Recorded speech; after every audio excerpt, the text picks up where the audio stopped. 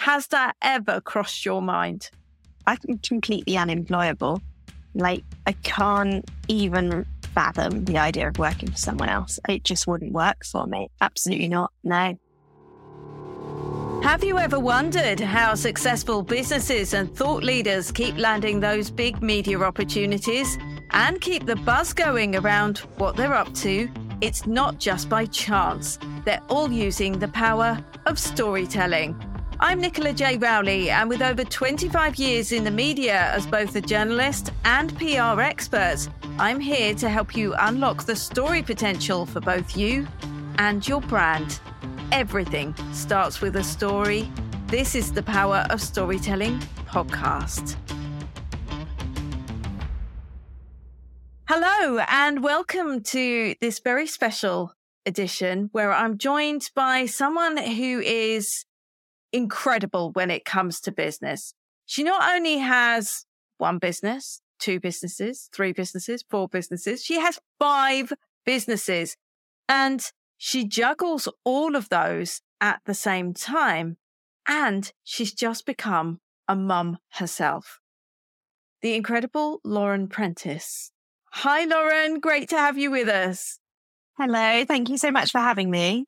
No, you are more than welcome. I am in awe of the fact that you managed to juggle 5 businesses at the same time. And they're all really, really busy because they're really, really successful. Did you always start out knowing that you wanted to be an entrepreneur? You wanted to do things your own way? I mean, definitely wanting to do things my own way, but not necessarily being an entrepreneur. I actually trained as an actor for 3 years. I went to drama school, was really set on being an actor when I started. And within about 6 weeks, I was like, no, I can't be doing this. I don't want to be an actor. It was a method acting school. So it was very much being the character. We lived as a character for 2 weeks. We spent a term as an animal. I was a kangaroo. It was just mental. And I came out of it going, I do not want to be an actor. So I kind of accidentally fell into starting a business, to be honest, because I was like, well, I'll just start a theatre school. That's easy. And that's what I did. Who thinks that? Who thinks, I know, I'll just do this. That'll be really easy. But I guess it's that thing, isn't it? When you come out and I'm guessing at that point you were early 20s, you've got that confidence in, well, I'll give it a go. And I don't mind. I know I definitely don't want to be an actor, so I'll give it a go and see where it takes me. Yeah, exactly. So I was 21 and I didn't have any commitments. I was going back to live at home with my mum. I didn't have any rent to pay. I didn't have a mortgage. I didn't have kids, like all these things that, it was the right time to take that risk. And what a brilliant risk it actually was. Tell the people listening, what actually happened from that moment on once you started that theatre school. Yeah, so I launched the theatre school as soon as I left drama school. I think I left in the June, and I ran my first summer camp in the July. So really quickly, and then it just grew and grew and grew. So we were taking on our first staff within that first term, and it just sort of bulldozed from there, really, just went and got bigger and bigger and bigger. And then I sold that business in 2016 as I just wasn't enjoying it anymore. It was really, really difficult to find reliable staff, and that became really stressful. And I never wanted to let people down. But unfortunately, if you're let down, you have to let other people down. And that wasn't something I really wanted to continue doing, that kind of having that reliance on other people. So yes, I sold it in 2016 and I've not really but looked back since, to be honest. Where did you go from there? So off the back of that business, I had a couple of other businesses at that point. So I had a children's party company, and that was really, really successful. We'd do sort of 15 to 20 parties a weekend. I always joke that Frozen bought my first house because I would literally go out and do so many Frozen parties that I was having an identity crisis as to whether I was Elsa or Lauren, But I also had another company as well, which I still run, which is selling theatre tickets. So we sell theatre tickets to people who want to go to the theatre more often, really. So we buy group tickets and we sell them on to people who love the theatre, who don't usually get to go as often, to make the theatre more accessible, really, to make sure that people could see those shows that they want to see and take away the sort of financial barrier in doing so. Why is that so important to you? Because I know that it's a massive passion of yours that theatre is accessible. Yeah, I think it all spurred from when I had the theatre school, and we'd have lots of parents who would say, I really want to take the children to see Matilda, but, it's just too expensive. We can't justify it. I started doing it so that they could go and see shows, that they could get to experience live theatre. And it just kind of continued because it was really, really evident that there were so many people that were in the same boat that couldn't justify the cost. Or if they did, it was, a once every 2 years kind of thing. And we've now got people who have bought tickets with us for nearly 7 or 8 years. And they go to the theatre, 6, 7, 8 times a year. And previously that was once every other year, just because it's that much more accessible and they know that they can see the shows and they get great seats and things like that. But with it being a passion of mine, it's always been a passion. I think the theatre should be accessible for all. I think it shouldn't be something that people are only able to see if they've got lots of money. It shouldn't be something where you have to go and dress up and to sit in the dark. It should be something that you can, walk in straight from work and go and see a show and all those kind of different things.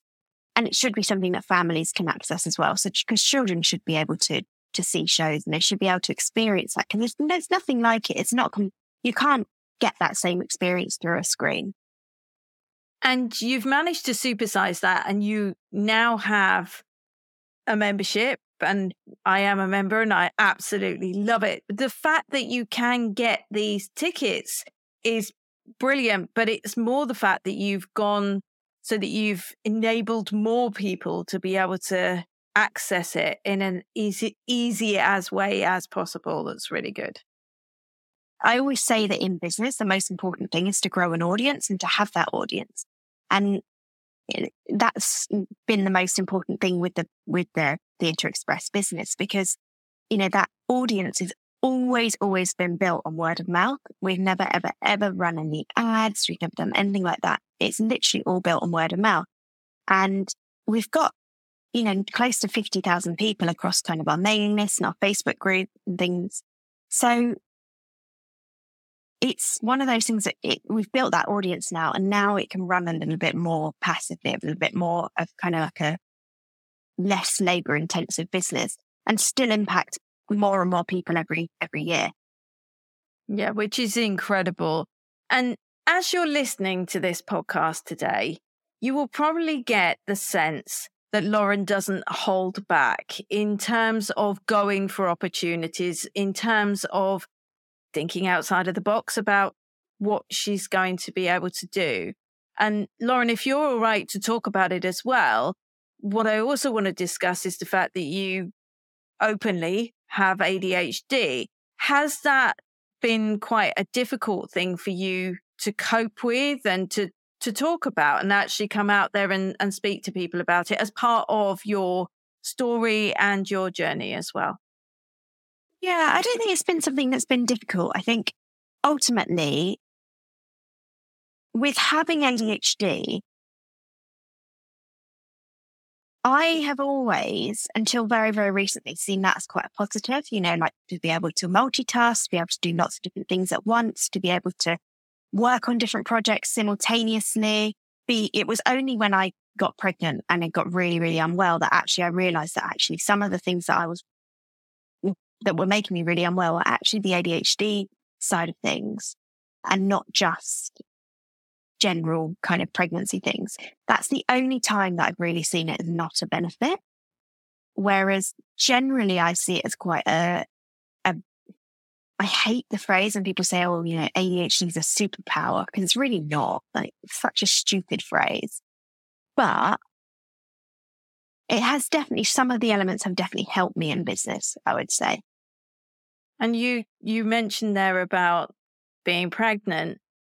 The pregnancy itself, I know, was quite difficult for you. How hard was that for you as you were trying to do all the juggling? Because if you're not very well, it's really hard to carry on juggling all at the same time.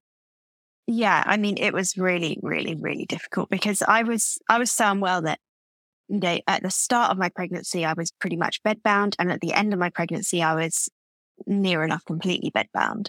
And it was one of those things where for 9 months, it was just one thing after another, after another, after another, after another. And it got to the point where my mum was taking me to the hospital one day, and I was literally going to the hospital 4 times a week at that point. And she went, well, the only thing you've not got is preeclampsia. And I was like, oh, brilliant. And no, actually, that is about the only thing I didn't get for the whole of the pregnancy. And it was very, very difficult. And it was very difficult as well because I had the business to think about. And, ultimately I was growing a baby, but the business was my original baby. Like the business had always been my original baby. That was like, I put my heart and soul into it over the years. And it wasn't something I could just kind of drop and just go, oh, I'm going to go to my bed for 9 months until I feel a bit better. And there just wasn't that as an option. So, I had to get used to leaning on other people. I had to learn who I could lean on within my team. I had a situation when I was, I think 24 weeks pregnant. I just got to 24 weeks pregnant. I was just at that point where I was like, okay, we're past what they call the point of viability in a pregnancy, which is where basically they say, your pregnancy is viable. If you gave birth now, they would try and save your baby. And for me, that was a big milestone because for, up until that point, I was like, we want to get to that point. We want to get to that point. We want to get to that stage. But I got to that stage and I found out that one of my team members had been going completely wild with my credit card. And so I had to go through the entire disciplinary process while at that point heavily pregnant and very unwell. And that was probably one of the toughest things because I knew that the amount of stress that was putting on me and my body could have a knock-on effect on the baby. And I was like, this isn't how it should be. And thankfully, once that was done, obviously it was a big relief and it was all over. And obviously I had to go through all that stress, but the juggle was really, really difficult at that time, more so than any other time leading up to it. So Lauren, for you, there's an awful lot of stress going on at this moment in time while you're running your businesses, you're obviously having to go through a disciplinary procedure and everything else. Did that have a knock-on effect as you were going through in terms of your own mental well-being as well? Yeah, 100%. I was throughout my pregnancy, really, I was very, very, very unwell with my mental health. So I started off and I was very, very anxious. And then as time went on, I got increasingly more and more depressed. I ended up being referred to the NHS perinatal team, which I have to say, have been incredible. The NHS gets a lot of stick for the lack of support for mental health, but I honestly can hand on heart say that that wasn't the situation with me. I've had incredible support throughout pregnancy and beyond. But it did make me really, really unwell. And I was really, really, obviously I was really depressed. I was really anxious. I was really unwell, but I was also really upset that was the case because when you're pregnant, you're told, you're going to glow and, you're blossoming and all this. And I was like, I'm not glowing. I feel awful. I feel awful mentally. I feel awful physically. I got to the point where I was on crutches. I couldn't walk. Just going up the stairs was exhausting. All these things just did not help my mental health, which was already affected by everything that's going on in your body, by the hormones, by the changes, by knowing that your life is going to change enormously. And I just kept saying to people, I just really hate pregnancy. I really don't like it. I was like, I don't understand why no one ever said. Why did nobody ever warn me that this is really not nice? And I kept being like, it's such a lot of pressure to put on your body. And obviously, some people deal with pregnancy and they're fine. Some people do glow. But there were so many people when I'd go, they go, how are you? How are you doing? How are you feeling? And I go, I feel awful. I hate it. I really feel horrendous. And they go, oh, I hated pregnancy. was like, why didn't you warn me? Nobody warned me. Nobody gave me a heads up of this. No one said, that this is really tough. Nobody warned me. No, they never do. They never do. And I'm with you. I sympathize entirely because I found my pregnancy really difficult as well. And I remember getting to a point where I was just sat there. And at that time I was working in a corporate career, and I'd sit at the desk and I just couldn't move in the way that I wanted to do. I couldn't do the things that I wanted to do. Like you, I struggled with going upstairs. I sounded like an old wheezy man by the time I walked up 3 stairs. And I was just like, what is all of this? But when you're going through additional mental health challenges as well, that's really, really tough. It didn't end there, though, unfortunately, did it? So No. when it actually came to your water's breaking with the baby's about to come, tell us what happened to you then. I'd spent my whole pregnancy terrified about going into labour. So I had a C-section scheduled for the 2nd of February. And I was like, this is great. 2nd of the 2nd, that's a great birthday. I was ready. I was prepared. I really, really, really had to negotiate with the medical teams as well, because I ended up with gestational diabetes too towards the end. So, I had to have the baby early. And I was pushing to have the baby earlier because I was saying, I don't want to go into labour. I do not want to go into labour. I want to have this baby. I want to have my scheduled C-section. I want to go in. I want it to be planned. I want it to be calm. I want it to be as anxiety-free as possible. And that was on the Thursday.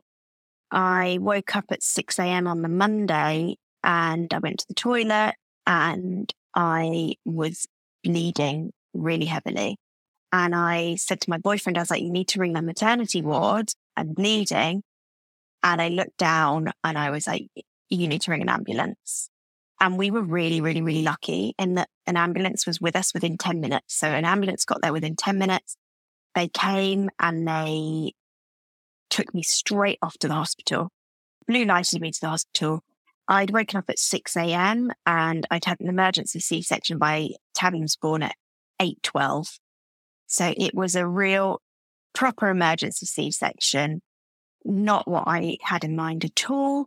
Ironically, the actual C-section part of it was very calm and very nice. But all of the preceding time up to that, it was, very, very, very touch and go. We both could have died. Both Tabby and I were very, very, it was very sketchy. One of the midwives said to me, we're doing everything we can to save you and your baby, as they ran the bed down the corridor to the operating theatre. So it was really, really sketchy. I didn't realise quite how bad it was until a couple of days later. I'd had a major hemorrhage. He'd had to go to the NICU because he was born not breathing. I'd had a placental abruption, which basically means that the placenta has come away. So away from the uterus wall. So although I hadn't gone into labour, it was probably one of the worst things that could have happened. And doesn't always have good outcomes. Well, I'm glad to say that it did have a good outcome. You're still very much with us. Very lucky. And the lovely Tavi is also with you now as well. How's he getting on? Yeah, he's fine. He's born at 8:12 and he came out of the NICU about midnight that night. So he was, in there and they took great care of him. He had antibiotics. He had, lots of sort of preventative things. He had oxygen, all those kind of things to try and just get him back to normal. Once he came out of the NICU, he was fine. Basically, he was all right. It was just unfortunately when he was born, obviously the placental abruption, while that was happening, he wasn't getting any of the stuff he needed.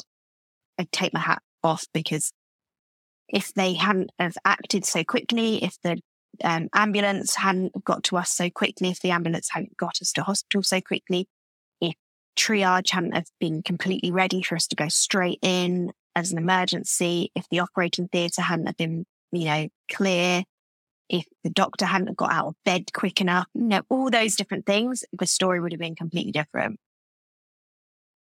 How does it make you feel now in hindsight, even just talking about that? Because it's a huge thing that you've actually been through, both of you together. Yeah.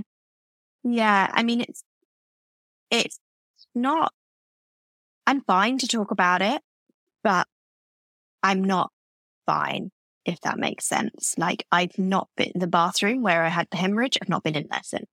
And he's 11 weeks old. So, 3 months of not going in a bathroom in your house that you see every day.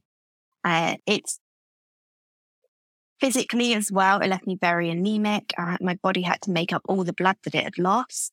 I had to have a few infusions just to sort of top me up with what I'd lost, really. And also just that fear that, if I were to want to have another baby and, that's not something that's on my agenda right now. He's only 11 weeks old. But if I did, the likelihood of me having a placental abruption again is 1 in 10. So it's quite high. And it's just knowing that, if all those things hadn't aligned, the situation could have been so different.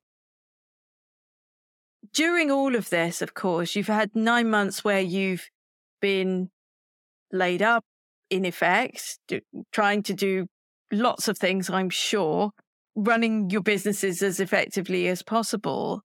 You also have another business which we haven't spoken about, which actually is one of the biggest of the businesses. It's called the Business Box. Tell us a little bit about the Business Box and how you manage to keep things running and ticking over while in effect you're going through this massive life change of not only bringing a baby into the world, but in quite a traumatic way. Yeah, so the Business Box is a subscription box for female business owners. So we send out a box each month to our subscribers, and it's got lots of different bits in there to help them with their business, help them stay organized, stationery, books, office supplies, all sorts of bits and pieces like that. So we send those out every month. So obviously every month we have different items that need to go in. They've all got to be ordered, paid for, et cetera, all in advance, which usually is really easy, except for when you can't go out to trade shows and things like that. It becomes a lot more tricky. During that time, I really had to lean on my team, but luckily it's very much a recurring revenue stream. So lots and stuff is kind of, apart from having to physically find the products, a lot of it is just rinse and repeat. So, we've got lots of automations in place that run without us needing to do anything. I've got somebody who packs the boxes. Everything else is just run through Royal Mail. So a lot of the tasks and things that need to be doing, even though it's a big business and we send out hundreds of boxes each month, a lot of those things are automated and don't need to be kind of done manually. And thankfully, we had all that set up before I got pregnant, because obviously you just don't know. I thought I'd breeze pregnancy. I thought it'd be absolutely fine. And I wasn't. And you never can tell, can you? That's the thing. Something can just come in like that curveball that just suddenly appears. Mm-hmm. And then you somehow have to find a way around it. Well, thank heavens for you having the recurring revenue in place. And also not holding back, having that kind of understanding to get that up and running in advance, because I think that's been absolutely everything to you. In terms of your story now, Lauren, where are you going next? I mean, I'm sure at some point there are going to be more businesses added to the mix. I'm sure that there are, because you like to have that multitasking. But if for now, are you just enjoy being a mum? What's on your agenda? So I think what kind of the last year really has taught me is that my time is best spent on some things and it's not best spent on others. So obviously before I had Tabby, I put things in place to go like a bit more hands off with the businesses. So, I'm not doing any of the admin things, and I'm planning to continue that. I don't want to get back into doing the admin and all those kind of bits and pieces. It's not actually where my skills best lie, to be honest. So I want to spend more time on the business coaching. So coaching people to help them with their subscription boxes, to help them launch their subscription boxes. That side of things is really my priority now. And There are a couple of other projects that I'm going to work on either sort of this year or next. And there's 2 more subscription boxes that I want to launch. And because I know how to do it and I've done it before, and I know all the automations and all the processes and things that can be put in place, actually that isn't a massive task to launch those boxes. I know that I've got the resources to be able to do it and the skills. So it should be, famous last words, but relatively straightforward. With the subscription boxes as well, how you actually got into doing these, because I know that we haven't talked about that yet. It was actually through the pandemic, wasn't it? It kind of forced your hand a little bit to come up with another way of working. And I think this is really interesting as well in terms of your story, how you were able to look around, do some research and say, actually, that could be a really great way to be able to go forward. And then position yourself as the go-to person in terms of subscription boxes. Tell me a little bit about that. Obviously, during the pandemic, we were really, really affected as a business because theatres were closed and theatres were the first thing to close and the last thing to reopen. So we effectively had best part of 18 months completely closed. And there was no way that theatres could reopen with restrictions. There was at one point they were looking at leaving empty seats, but it costs a lot of money to put a show on unless you've got a full house. So you've got every seat sold near enough. You're not making money on that performance. So it just wasn't feasible. It wasn't something that was possible to do, unfortunately. So we actually I spent, because I had to furlough all my staff, I spent all of the pandemic giving money back. I wasn't even not making money. I was actively giving money back because all the shows have been cancelled. And although in the first instance when COVID happened, we thought, oh, it's okay because, it'll be 3 weeks. And then it was 3 months. And then, it got to the point and we were like, could this be 3 years? We've got no solid guarantee that we're ever going to get back to normal. So, we had to move tickets time and time again. Some shows I moved those tickets 4 or 5 times. And it got to the point where I was just so bored of saying sorry for things that were completely out of my control. I'm so sorry it's been cancelled again. I'm really sorry we've got to move your tickets again. I'm really sorry you've got to receive this email again for me to cancel this show. And that was really hard. But also I knew that I needed to bring in an income. But I knew that whatever income that was bringing in, it needed to be something that was going to be sustainable because eventually theatres would go back and that business would be back with a vengeance because you can't replace live performance. You can't replace live theatre. So my choice basically was look at what industries are recurring revenue for a start, because I knew that was important because of the time point of view. A, and B, I needed to figure out what I could do to make sure that whatever it was I did was pandemic proof. Because if we were going to keep going back in and out of lockdown, I needed to know that what I was doing was sustainable. And so I did lots and lots of research. I looked into what was kind of up and coming markets and I landed on subscription boxes. The subscription boxes were really big in the US. But they hadn't really hit over here yet. They hadn't really got to the point of being as popular. They hadn't really got to the point of kind of having that same impact. So that's what I did. I launched the business box and it was completely from scratch. I had to build a whole new audience. I had to learn how to make a subscription box business work. I had to learn all the sort of systems that need to be put in place. But the benefit was, it was lockdown and I had a lot of time. We all had a lot of time. I wasn't going out. I wasn't doing anything. And that's what I did. I spent all of lockdown planning out, working out, growing an audience of how to launch a subscription box. So I launched 2 subscription boxes, the business box and one children's bake box, which went with another business, which I sold when I was pregnant. And within 12 months, we had 1,000 subscribers. So we did really well really quickly with the subscription boxes. And that kind of led me into the coaching because people were coming to me going, how do I start a subscription box? I want to do this. This is really valuable. This is what I want to do. and I began teaching them how to do it as well. So it was, the perfect storm really of kind of doing all the research, making it all happen. Proof was in the pudding when we had the subscribers. We've got a sustainable business now. And yeah, next stop was naturally really to show other people how to do the same. And you've also written a book as well. So you've cemented your expert status with a book as well. So you're now a published author, and that did really well. That went straight to the top of the Amazon charts as well. So well done and congratulations on that, because that is a huge deal.